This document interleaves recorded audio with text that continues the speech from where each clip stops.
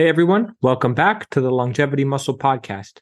I'm Kenny, your host, and today we have a very exciting episode for you all. We are joined by none other than Alex Leonidas, also known as AlphaDestiny at one point on YouTube. He is a natural bodybuilder, content creator, so definitely go check out Alex Leonidas on YouTube. This is a long conversation. We get into so many good details about training, about nutrition, about creating content on YouTube. So without further ado, we're going to get right into the episode. Enjoy. Got to capture all this. Got to capture everything, man. How you doing? Man, I'm doing great. How are you? Good. It's truly a pleasure to sit here and talk with the man, AlphaDestiny. You've been going strong on the YouTube now for 10 years, I would say. Maybe a little more or what? November of 2013. I can't believe I'm still doing this, but I love what I do. I love inspiring the community. And at the end of the day, I'm passionate about fitness. Yes. No, you're doing a great job, man. I truly enjoy the videos that you put out. I've watched a bunch. So yeah, keep doing your thing. It's obviously, you're making an impact for sure. Your channel's obviously blown up since when you first started. So, that's interesting as far as, well, patience, right? Like you started a YouTube channel in 2013, right? And I can relate that a lot to just the bodybuilding journey in general, especially natural bodybuilding, where you got to be so patient if you want to build just truly an amazing physique. And of course that's subjective, but I think we are on the same page with what that looks like, if you will. But 100%. Yeah, would you say that's also the case with your aspiration or how it started on YouTube for yourself as well? You nailed that right off the bat. So there's a lot of parallels when we talk about starting a YouTube channel versus building your body and even gaming of all things. Because I grew up playing a lot of JRPGs where there's a slow grind and you build up your character. It's when you're building a channel at the start, it's the opposite of lifting in the beginning, in the sense that your first year, you have novice-like progression. So it's 5-pound PRs every single time you train, fast, linear gains. And then it kind of starts to taper off after a year. Whereas when you start your channel, the first year is the slowest. And in my case, it took a whole year just to get 1,000 subscribers. Then the second year, I got around 5,000. Third year, 10,000.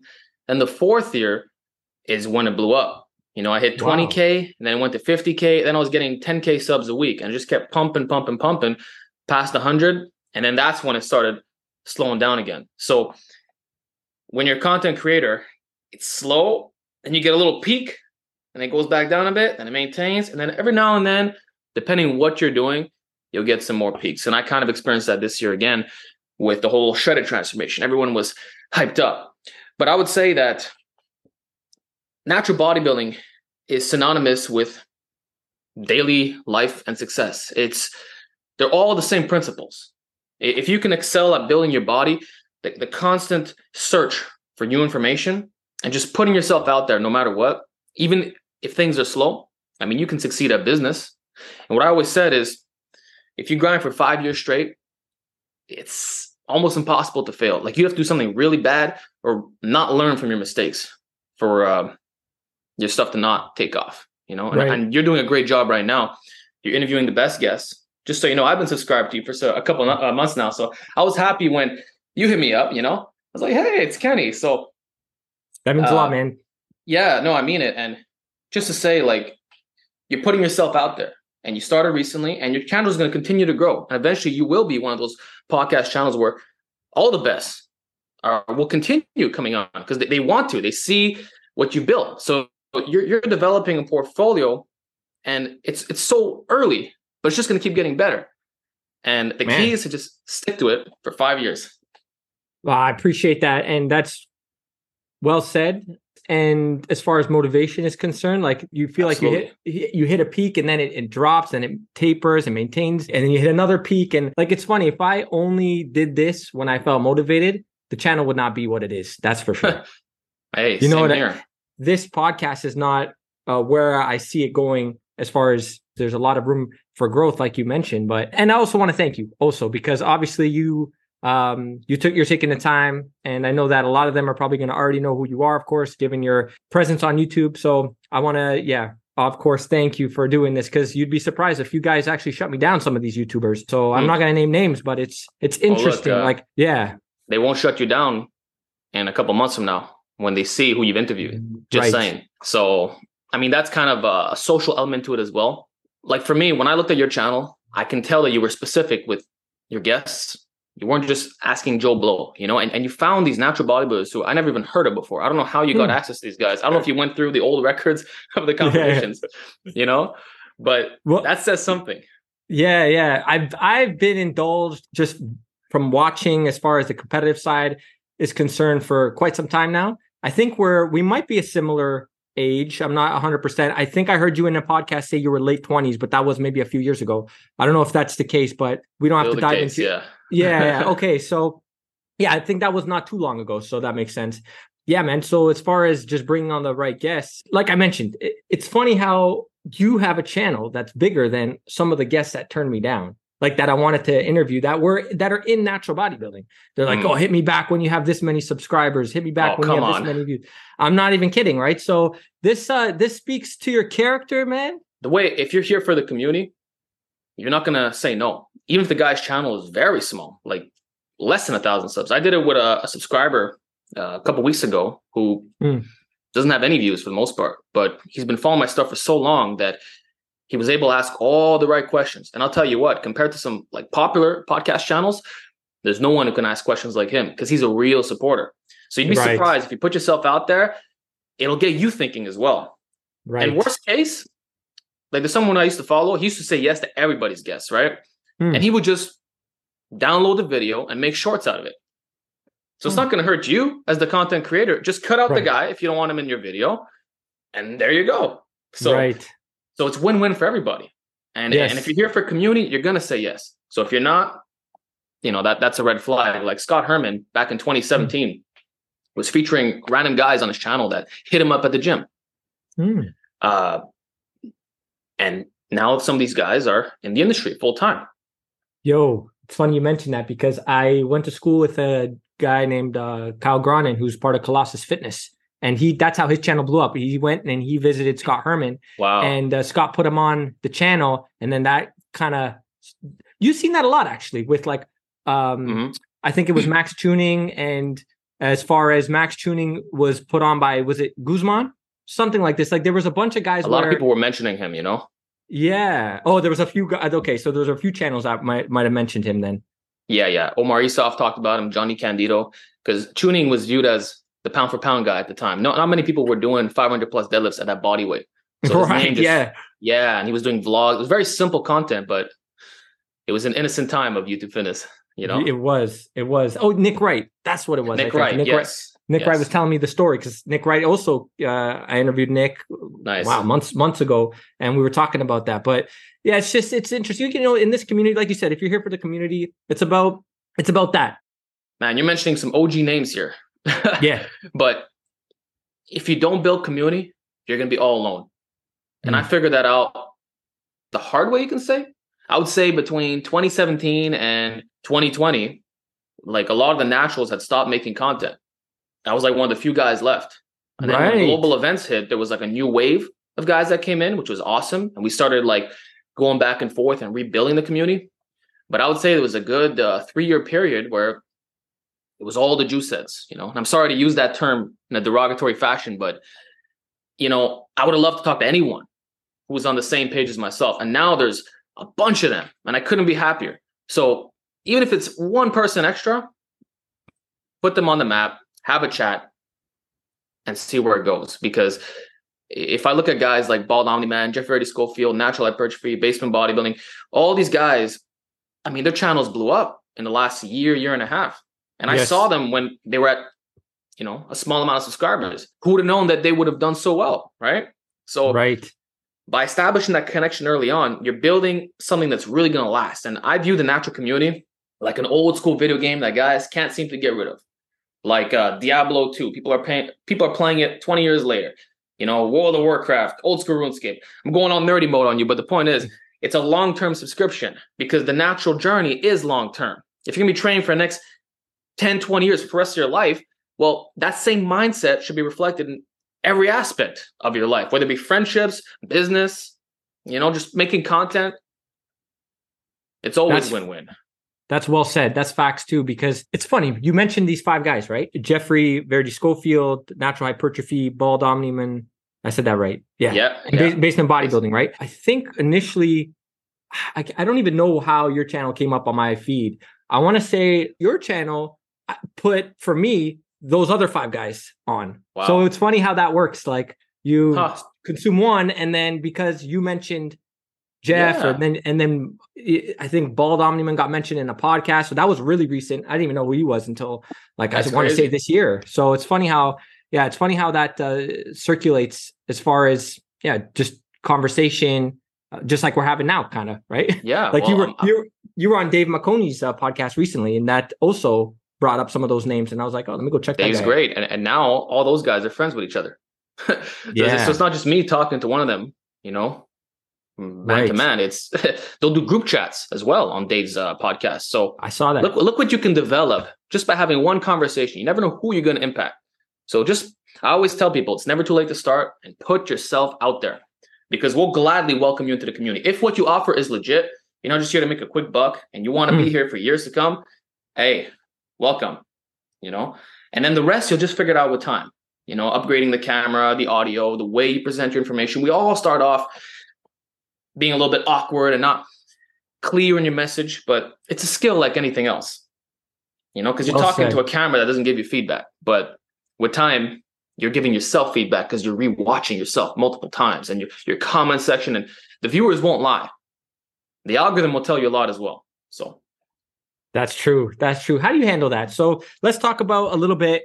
We'll dive into some of those details as far as just how you've developed your channel, in a sense. Like you talked about the algorithm there, because I'm curious as far as like, when does that help you switch up how you're going to present content, or you're like, no, this is good information, even though the last one similar to this concept maybe didn't do so well, I'm still going to put this out because it's the message. Maybe it's not a short-term benefit. The thing is, like, when you've been doing this for so long, before uploading a video if it's going to do well. Okay. So I've been doing this for 10 years. Sorry? Before you even upload it, you'll know. Yes. Yeah, okay. I know for a fact. Like this one I just uploaded on the number one killer of gains. I knew the moment I pressed that upload button that it was going to explode in the first day. And that's exactly what happened. Whereas an interview I posted recently, I knew it was going to struggle to hit even 20,000 views in the first day, which is a lot less than what I usually upload. Because if the content is too long, let's say between 2 and 3 hours, that in itself just eliminates the desire to want to watch the whole thing. People have a short attention span. And even if you look at the analytics, it'll be like an average 12-minute view duration off a 3-hour video.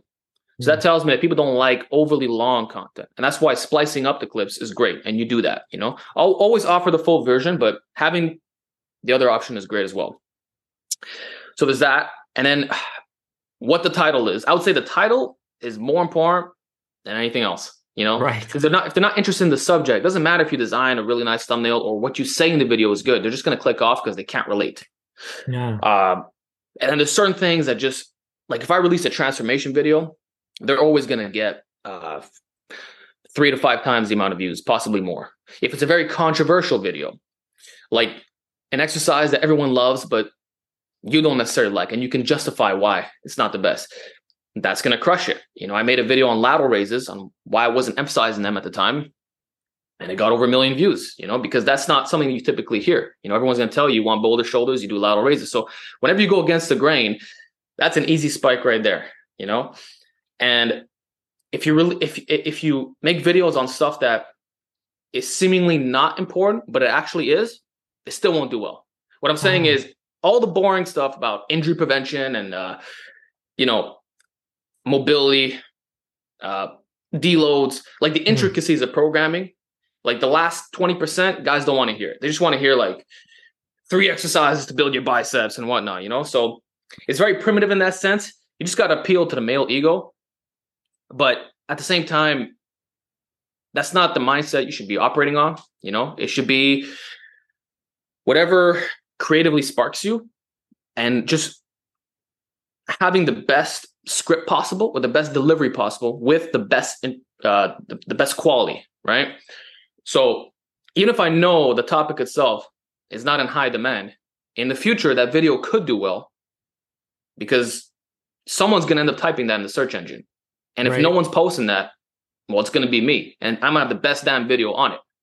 So some videos initially will perform very poorly, but years from now is when they'll resurface. So that's how you balance out the algorithm. You know, stuff that you're really passionate about, but no one else is, don't worry, post it anyway, because it will have its time to shine. It's not right now. You know, one of my most popular videos is on being strong but not big, or vice versa. Oh, right. And when I first uploaded it, it struggled to get 10,000 views. It wasn't the high demand topic. You know, people don't care. They didn't care about that, right? They just wanted to be big without the strength. Well, it turned out to be one of my most viral segments. So demand changes with time, but if you have the content available, it's like a light switch, you know, it can do well. And it just, once the algorithm starts pushing it, it's like a wildfire, it doesn't stop. So I would just say post content that creatively sparks you, what you're really good at explaining. And if you have the deliverables in terms of the B-roll and all that, I mean, don't just let that footage archive, you know, in your folders. Put it to use. And it's better than doing nothing. And that's another way that you'll keep the consistency and not get burnt out. Because if you're always trying to appeal to the algorithm or try to get viral, that's going to drive you crazy. And then you're going to loathe just making content because you know that you're doing things to get a rise out of people. So that's what I would say. Yeah, that's great. That's great. It's a good reminder too in some ways, and good advice in other ways. So that's appreciate that input. And for anybody listening who's thinking about starting a channel, there you go. There's some tips from the OG. Now we can consider you an OG in a sense because you started in 2013, man. That's 10 years. You put in that work, right? So that's something, man. So congrats on that too, by the way, because a lot of people, they don't have the grit to last that long on the YouTube, right? That. And you have to keep, because you're constantly putting out information. It's evolved too. It's truly something, man. So I appreciate that. Well, the secret with that again is you need to constantly learn. I'm not the same guy I was 10 years ago. I'm a bit older. I've experienced things in the gym that you haven't been there, you can't say. You know, it goes beyond just reading some book and whatnot. But also, I've read a lot more books, hundreds of more books since then. Right. So just my tacit knowledge and my formal understanding of things has increased. And there's always new data coming out. So if you subscribe to newsletters, if you're following some of the top exercise scientists or trainers, you'll learn new input from them. So it's like, my question is, how can you not have different information after 10 years? Well, the only possibility is that you settled. Right. You decided to maintain your physique, for one. That's the biggest killer right there. And you didn't stay updated to the current news. The moment you're out of the loop, you messed up. It's like a news reporter. You got to be in the game. You got to be living the lifestyle. If you get out of shape, if you just talk about your prime or what you used to do, nobody cares about that. People care right now. And one of the biggest things with that, kind of reminded what we were talking about before, injuries. You always hear about the comeback, right? Well, look what happens when someone gets hurt. Their views plummet. They're like, yeah, we'll be there for you. It's all good. We'll support you during this time. But they don't. They leave and they follow some other guy who's not snapped up. So what you got to do is not get hurt. Keep your ego in check. Don't search for the fastest progress just because you're going to impress someone in that moment. Because let me tell you, a week later, nobody cares about your PR. But they'll care about what you're doing if you're in the game for the next 5 years. So don't get snapped up. Stay up to date. Learn. And also invest in your viewers. You know, I put a lot of money down on equipment. I don't have to. You know, my older stuff was good, but why not make it 10% better for the viewer? Right. Why not make it more crisp? You know, so if people can see that you care about them, then you're going to be in the game for many years to come. I love that. So you can't lose yourself.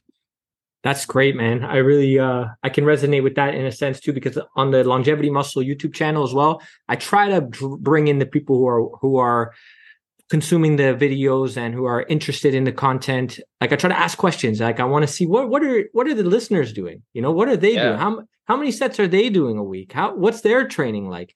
People want to engage. They want to be involved. You're using yourself as an example. You're a messenger. That's it. You're like a prophet of gains. That's it. Yeah. But they have to come first. You know, take 2020. The gym shut down everywhere. And I have a home gym. Was I really going to make videos with a barbell when most guys don't even have access to it? Was I going to upload my regular training with high exercise selection that nobody could freaking do? Maybe 10% of my audience who managed to get lucky. No, I'm going to make calisthenics content, and they appreciate that. And it's all about having a relatable aspect. Once you hit a certain level where no one can comprehend what you're doing, it just doesn't make sense to them. Like, including when you take steroids, by the way, because now you're so massive and you're so strong that these guys can't even comprehend lifting such numbers or being that size. So once you hit the level of non-relatableness, it's going to be hard to connect with your viewers. So they got to see you in a similar light, like you're almost a future version of them, or what they could be, or at least they can get close to you if they put in the necessary amount of work. So that's another benefit of being natural and having programming advice that generally works for us all. Like I know if I follow any other noble natties, their advice is going to work on me, and vice versa. And the audience is going to give us that feedback. And if they're staying for years to come, if they're like, yeah, I've been subbed to you since 2016, 2017, it's because what you're saying works. You didn't BS them. You didn't just try to get a quick view. You're actually sharing helpful information that's been proven to be effective on yourself, as in the physical changes that are being displayed, but also they're experiencing it. And then the word of mouth gets out there and everything's beautiful. So viewers first, you're second. Nice.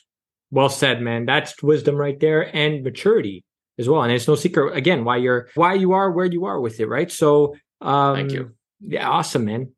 So let's transition now, because obviously you competed recently. Yes, sir. And you look phenomenal. Like, you have a lot of muscle mass. You carry a lot of muscle mass for your height. I want to say you're what, 5'7"? I'm 5'5". I appreciate the boost, Dang, man. So what was your contest weight? So my actual stage weight, day of, like close off, 150 pounds. Okay. Well, so that's why it's impressive, because also you are 5'5" coming in at 150, and that's were you competing as a lightweight, or did it not run like that? So it was classic physique. If I would have done just regular bodybuilding, it would be the upper end of the bantam. I believe that goes up to 152. Right. So, I'd be like close to maxing out my class.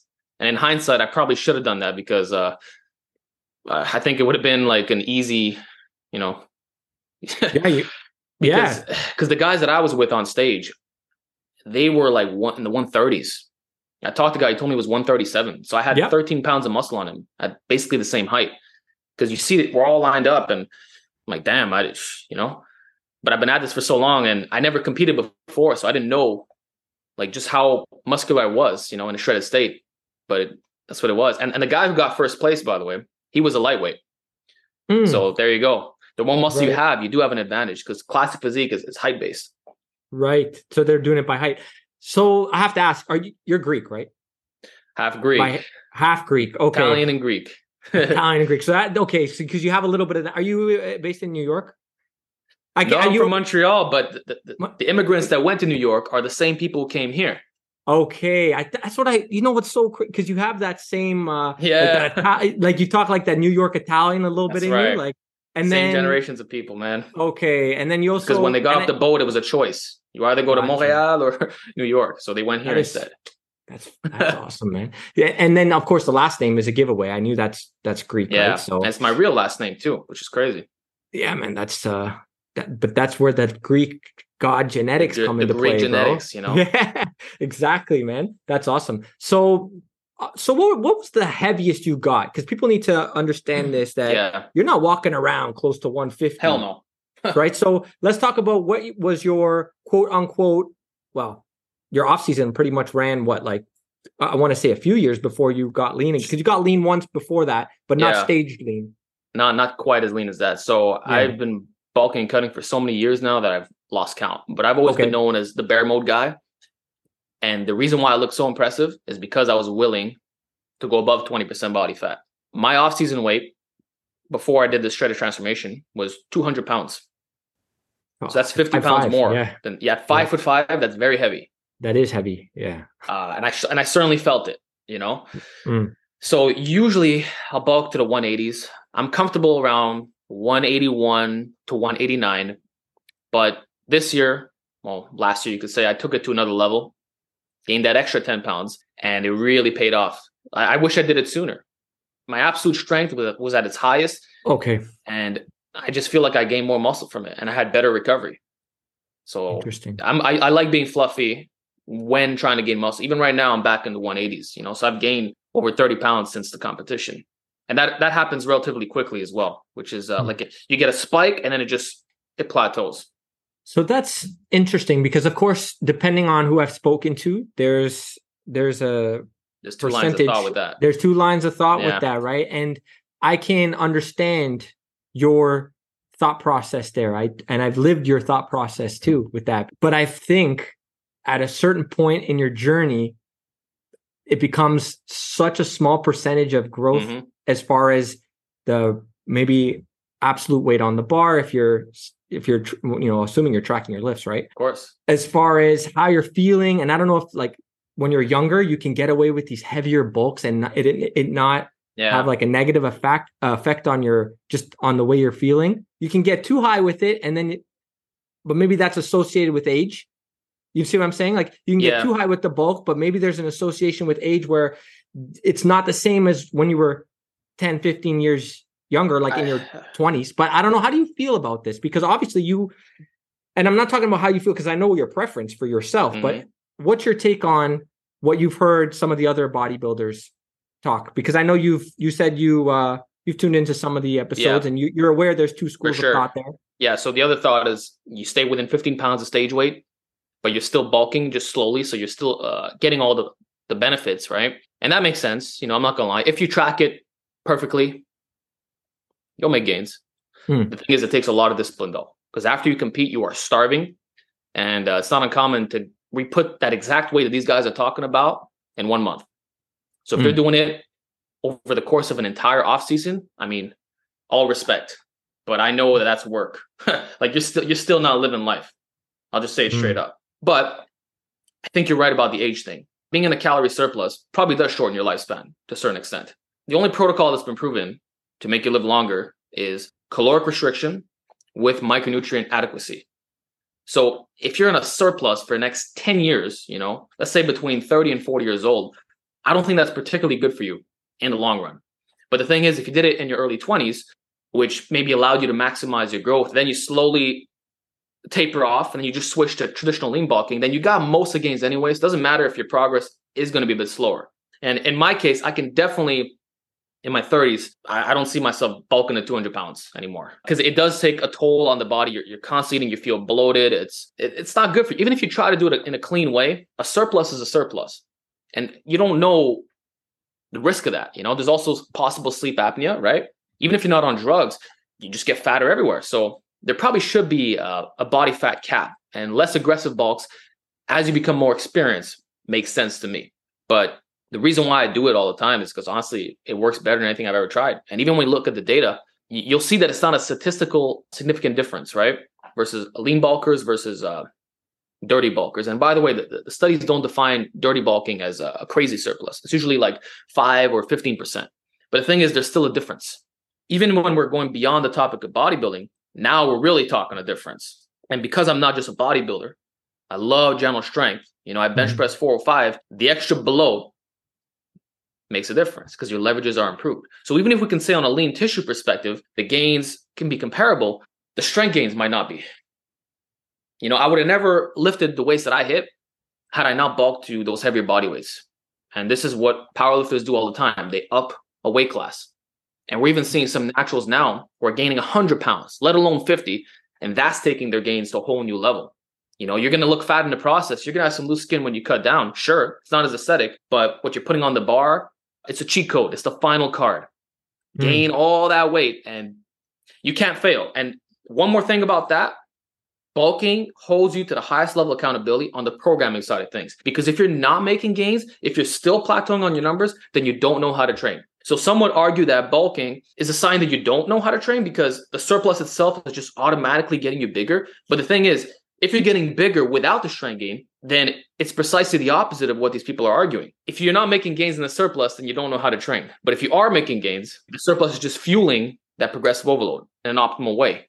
So that makes sense to me. When you're in your 20s, like I went through those heavy, aggressive bulks, and I saw benefit from that. That's no doubt about it. for sure. And now that I'm in my 30s, especially, I didn't feel that same benefit anymore. So that's just the truth, man. And it's had nothing to do with the training. Was still the training. It's not that.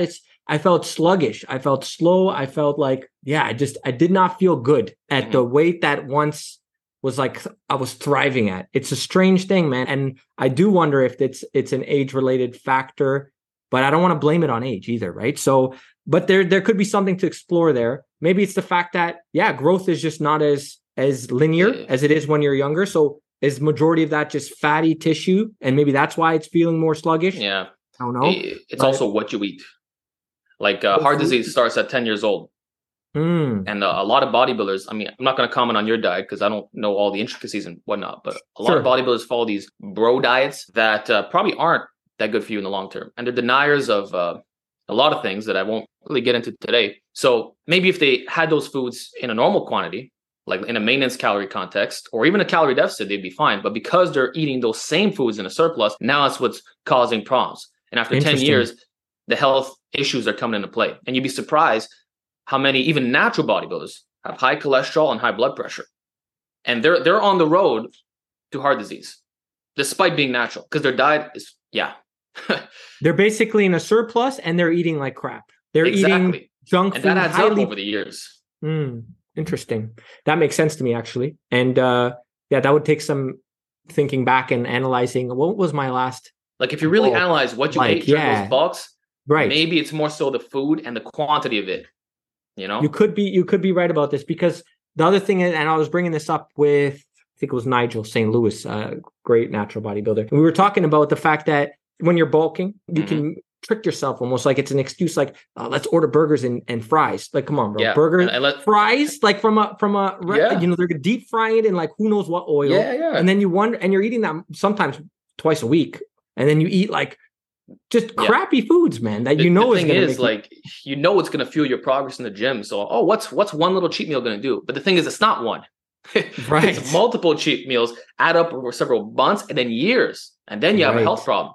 So I can understand why guys would feel sluggish. There's also the biological age. You know, if you're speeding up all the mechanisms, then it makes sense why you can't tolerate certain things, like when you were 19 or whatever. If you took your bulk as seriously as you took your cut from a whole foods perspective, assuming you're doing that, right?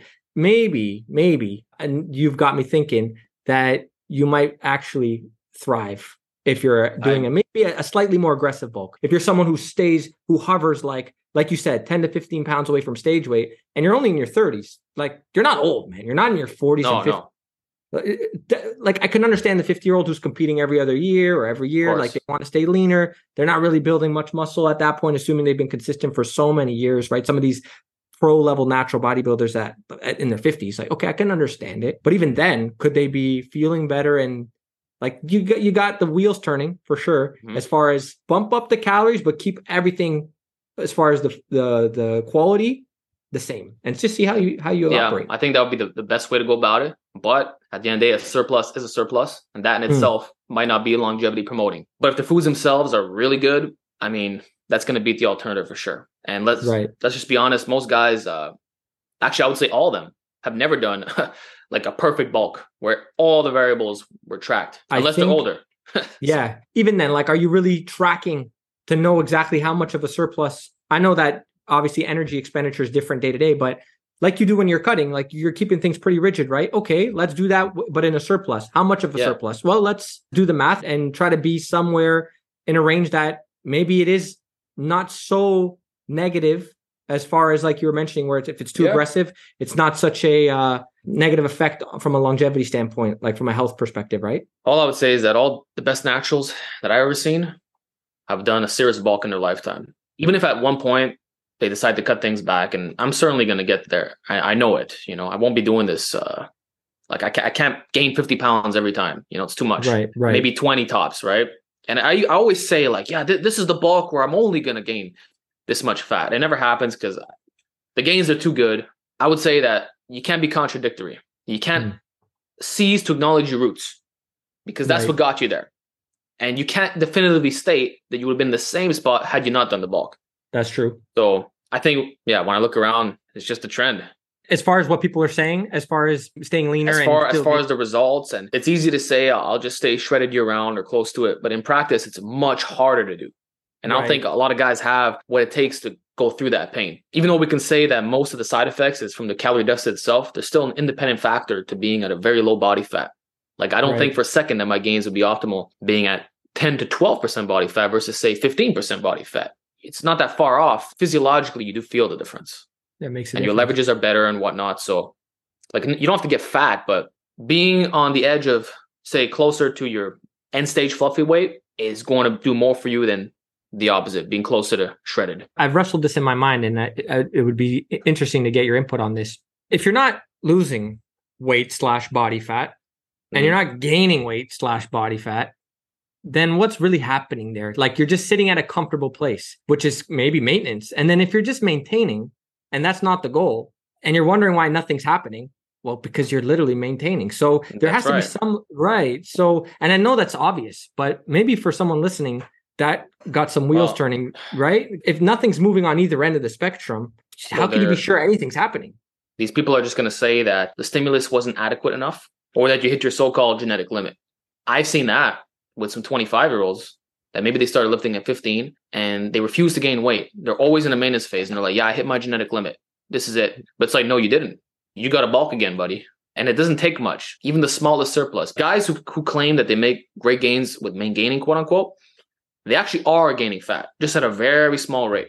Let's say you put on 4 pounds of fat in a year, which is nothing. Actually, let's look at myself. Back in 2019, I weighed around 160 pounds. I was doing cardio every day for 6 months straight. And I slowly went from 160 to 169 over the course of a year, basically. That's very slow weight gain. I had abs the whole time and I was lean. I was strong. Everything was amazing from a progression standpoint. But on a month-to-month basis, you look exactly the same. And by the end of the year, like, what's 9 pounds, including water weight? You know, it's a joke. I would have told you that I was eating in a maintenance phase, but I wasn't. It was obviously a very minute calorie surplus that added up over time. So I think those guys can see results, but just pure like perfection, I'm going to eat 2,000 calories a day for next year. Yeah, good luck making progress with that. Yeah, and I think a lot of the natural bodybuilders who I've spoken to, of course, who do reside on the end of the spectrum where they're staying leaner, they're also a lot older, you know, and they have a different perspective on things now because they're a lot older. And I'm sure, like you said, it would be interesting to just go back in time for a second and see, hey man, you've literally bulked up in this time period. That made a difference. Physique. I think it was Lyle McDonald. The first 5 years is like where a lot of the gains are being made. It was in your first 5 years of productive training, not just 5 years. Exactly. Most guys never had productive training. And then the rest is just a small, it's percentages that you're chasing, of course, but it's like, you want to chime in on this? It's diminishing returns. So you might gain 2 pounds of muscle a year, best case 5. And then you'll have, Alberto Nunez also said that you get these spurts once in a while. If you gain, let's say you're on year 10 and you put on 2 pounds of muscle on year 11, it's very possible that on year 12, you put on 5 pounds of muscle. You would think that's not the case, but sometimes it just works out that way. We saw it with Alberto. That's true with his back. Like you saw it in his back too. Yeah, we literally saw it. And if I look at my journey, just last year, I bulked, I did a serious one. That was one of my most productive bulks yet, getting up to 200 pounds. And I feel like I did put on at least 5 pounds of muscle. Why? Because I learned more about biomechanics.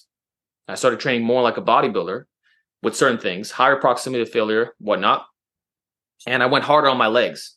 You know, I wasn't just doing barbell squats and conventional deadlifts, you could say. Like it went beyond like powerlifting type training. So even at a high level, there's always something you can improve upon. And just by raising all those things collectively, you'd be surprised what that could equate to in terms of a yearly muscle increase. I didn't think I could put on 5 pounds of muscle in a year, but I did after 10 plus years. Yeah, that's amazing, man. And it's interesting because, I saw in a few videos you were talking about how when you started doing direct arm training, like a lot of naturals have this issue with, is it to call it the spider physiques? I think that's what natural, was that you or natural hypertrophy? That's natural hypertrophy. Credit to him. All right, fair enough. Yeah, he was talking about that, and I'm like, man, this guy's got a point. Like, we really do prioritize. Yeah, Think about our splits, upper, lower, the natural bodybuilding world. of And then when you course. look at someone who does a bro split, like Doug Miller, when you look at someone like no, who else am I thinking with, like, who's got the arm development? That's like, Uh, you're like, whoa, this guy's got incredible arms. And maybe it's not just genetics either. It's like you see it in their training. Like, this guy it's prioritizes usually arms, cause and effect. right? Like, So, yes, but Doug Miller comes to mind because he's the phenom with that, right? But it's bro split, and I'm not saying bro splits are superior, but he has a day literally where all he does is arms, you know. So he's went out of his way to have an arm day, and most naturals are not doing that. They're doing upper no, lowers where it's torso dominant, it's right? very Push pull legs, chest, back, and leg biased. right? Again, powerlifting centric, and I fell Yeah, victim to this for many years. My arms, Kenny, were my worst body part, and now, I mean, 17 inches at 5'5" is pretty yeah. jacked. And went out and That's stage lean, they were 15 and a half inches. So the way I brought those up was with freaking curls and tricep extensions.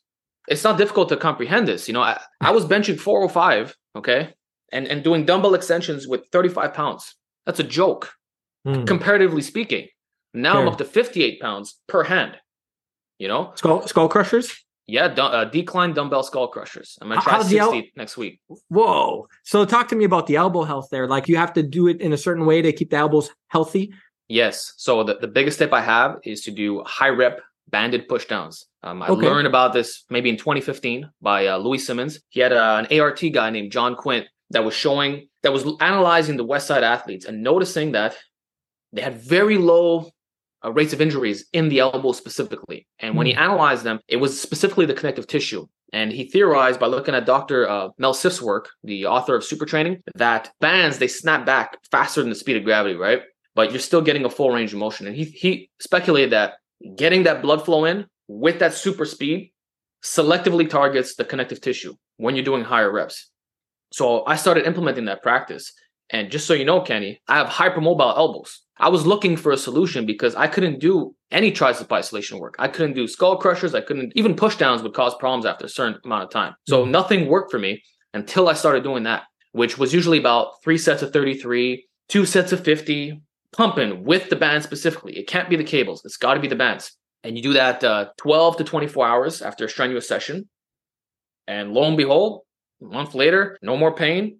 And I've been doing that ever since. And whenever my elbow starts to act up or whatever, I go back to that and everything is cured. So I swear by it. And it's allowed me, as someone with hypermobile elbows, to overload, doing crazy 1 rep maxes, a lot of tricep bias movements, extensions, the most risky stuff you can do. I can handle it all. It's simply because of the high rep band push downs. I'm telling you, it's a game changer.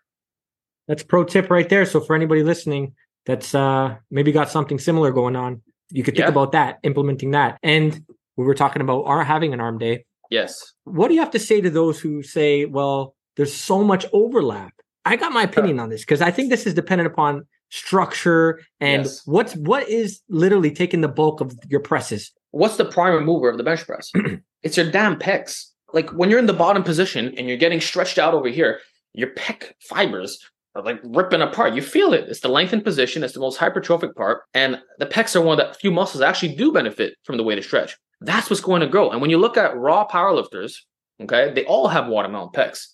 If you go on the IPF page, if you want to talk about the natural ones, quote unquote, and you just scroll down, you'll scroll for days. They all got huge pecs, every last one of them, but they don't have big arms. The majority, the vast majority do not have big arms. It's also because they don't really train their biceps that hard. But in terms of the triceps, I've seen it so many times where a strong bencher has around 16-inch arms. And that's exactly where I was at until I started taking them more seriously. You know, not that it's a bad measurement. That's good, but you can have so much more. And the true test of how big your arms are in relation to your strength is isolation strength. That's it. So if I'm benching 3 plates for reps and I'm doing push downs with 120 pounds, and this guy next to me is benching maybe 250 for reps or 225 for reps, but he has the same push down strength as me, I wouldn't be surprised if our arms are the same size, despite me benching way more than him. And we've seen this with Jeffrey Verity Schofield. What he does on the overhead extension, I can't even budge for 1 rep. He does over 150 pounds for reps on that exercise. And his 1 rep max bench is claimed to be 250. So how is it possible that my bench is so much higher, yet I can't do what he does for, even low repetitions? Because he trained his arms directly. He focused on them. His program is all biased towards arm exercise. He has the shoulder and arm day to top it off. He's went hard, and the results show. And it's that simple. It's cause and effect. We've been lied to by strength athletes, by powerlifters, saying that the compounds are enough. They're not enough. I got my weighted pull up to 4 plates, and my biceps were flat. They didn't look good. I had to start curling more seriously. Like in the back of my mind, I was praying. I'm like, please, like, surely if I get my chin up strong enough, I have to have this arm measurement, right? It just never played out. My lats would get wider and wider, and then the arms would not. And then the bench press, okay, I'll get my close grip bench up. Got it to 365, then 380. They still weren't 17 inches. So I'm like, okay, this isn't working. So it's about isolation work, first and foremost. The split that you use, depending how the overlap and whatnot, the muscular bias of the exercise, and then one more factor, your anthropometry. If you have short arms and you're doing a flat bench, like you're going to be stretching out your pecs real nice, but your elbow bend does not get that low. So if you want to get more tries out of it, you got to switch to like a low incline close grip bench. And what you'll notice is that people who have somewhat of a deadlifter's build tend to respond better in the arm department from compound movements because they have so much more range of motion, and therefore they'll get more elbow flexion and extension, Right. for pressing and pulling. So I think that's the distinction. But if you're of an average build or you got shorter limbs, it's not going to work to the same extent. And then there's proximity to failure, right? If your pecs hit 0 reps in reserve, but your triceps had like 2 or 3 left, then proportionally speaking, just from that compound, not all muscles are being built equally. So those are all the factors that contribute to the relative effectiveness. Those are some great points to think about. This had me thinking now, is arms, you're still prioritizing arms in your training, right? But you're doing it after, now I don't know how you're currently arranging your training, because I know maybe we could back up as far as the evolution, because you were doing 2 times per week, full body, and then you had the 2 GPP days, right? That's right. Yeah. So I built most of my physique with that till the end of 2019. So I started doing upper lower in 2020. I rolled with that up until the last 10 months. Oh, really? So you just recently switched to, I want to say something like an upper lower, but I could be wrong. It's like a hybrid. The split is all over the place. I'm still trying to perfect it. My contest prep program was push, pull, legs, off, upper arms, off, repeat. Okay. And on the upper day, there was no isolation work. So I'd reserve that for the arm day following. And that's one of the best splits I ever ran. You can also do the same thing, but swap the arm day for a leg day. But I was training them once a week. So if you want more specialization, but the thing is, it depends what's lagging for you. And also, the deeper you get into a contest prep, that split might have to change a little bit. Like towards the end, I had to scrap the arm day completely. I would just take it off, From a fatigue standpoint, just recovery, or too much, the joints couldn't handle it. I felt tired all the time. So like if you're just generally lean, it'll work. If it's off season, fantastic. But if you're shredded or right about to step on stage, that extra day might mess you up for sure. Gotcha. So did you go from basically 3 on, 1 off, 1 on, 1 off repeat to just 3 times per week? When you were getting really lean close to contests, where you removed the arm day? All I did was remove the arm day, but it was the same kind of split. Gotcha. So you just went through that rotation. The off days I would splice in when I, depending how I felt, kind of thing. It was very all over the place. And then in recent times, I've been doing kind of like a Jordan Peters split, like a push, pull, off, legs off, repeat. Okay. Usually I like to get around 72 to 96 hours of rest between strenuous sessions. 72 is that good baseline, but it also depends how hard you train. Like if you're doing everything to failure, you might need 96. But if you're leaving some reps in the tank, 72 is generally doable.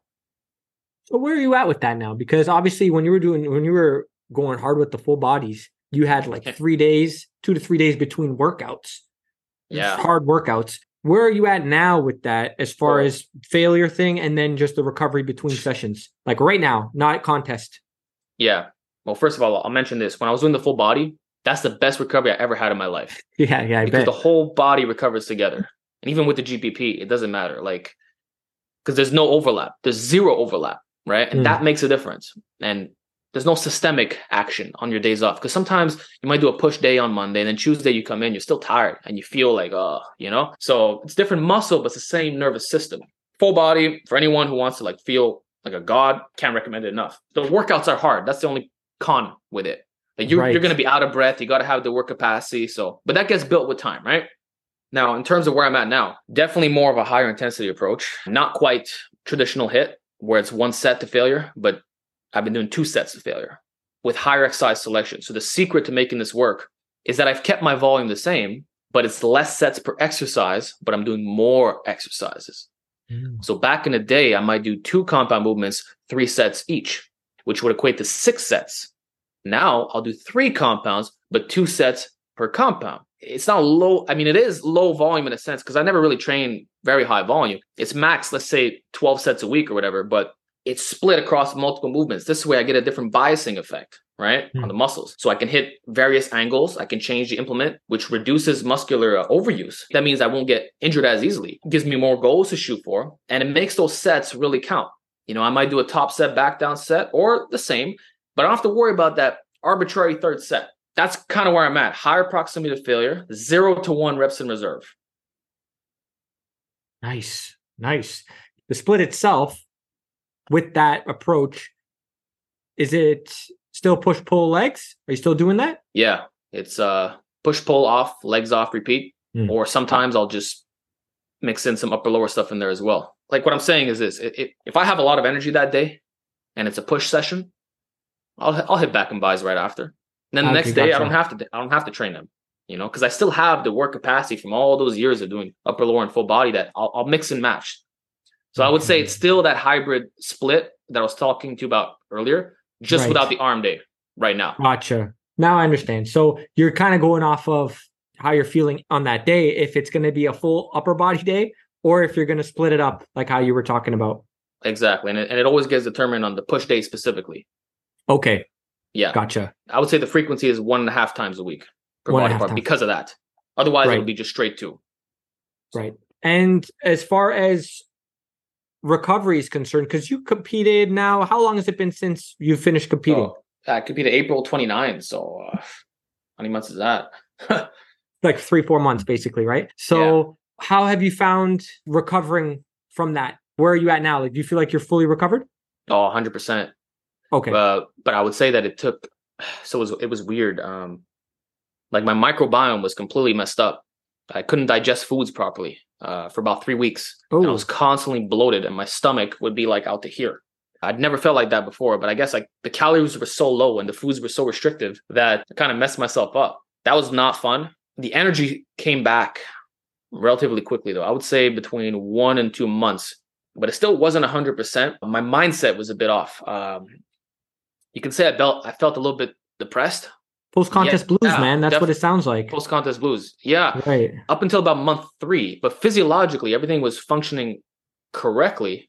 But my brain was still, I don't know if it's because I was comparing my shredded physique to regaining some weight, if that made me feel down, or I don't know if there was, a hormonal thing, but I definitely felt low and discouraged for a couple of months. You're not the first person who has mentioned this, actually. So it could be the fact that there's a little bit of that post-contest blues. Yeah, you're gaining weight and you work so hard to get shredded. Yeah, whether it's subconscious or not, there's an aspect there that has to be considered because you worked your ass off to get. You worked your ass off, and now it's just done. It's gone, right? And when you see the engagement go down as well, because people are like, "Hey, you're not that shredded guy anymore." That's also disheartening because they don't understand that you're dying when you're going through that. You're not yourself. Right. And for you to be happy, you do have to gain some of this weight back. You know, maybe not to the extent that I do, but guys who haven't competed don't understand how tough a contest prep is. Right. When you've been shredded for even weeks out before the competition. Like I was single digit 6 weeks, maybe 7 weeks out. And you film yourself every time you train. You've accumulated a lot of footage. Guys get used to seeing you like that. And you get used to it, right? And then for that to just shift so rapidly because you end up binge eating or, you just refuse to stay in that state for long. Right. It is disheartening, on a personal level. And when you see that the viewers aren't reciprocating the way you feel right now. Right. You made a video where you talked about that actually. And it's great. I'm actually halfway through with, where you broke down Jeffrey Beardy Schofield's prep. You could say prep or his journey to getting lean. And that's a fantastic video. I encourage everybody to go check that out. I'm looking for the title now because I have it open in my Yeah, the truth about being shredded The, naturally. that's it. I'm literally halfway through it. It's called, yeah, The Shredded Truth, my response to Yeah. at GVS. So for those listening and you're interested in checking that out, highly recommend it.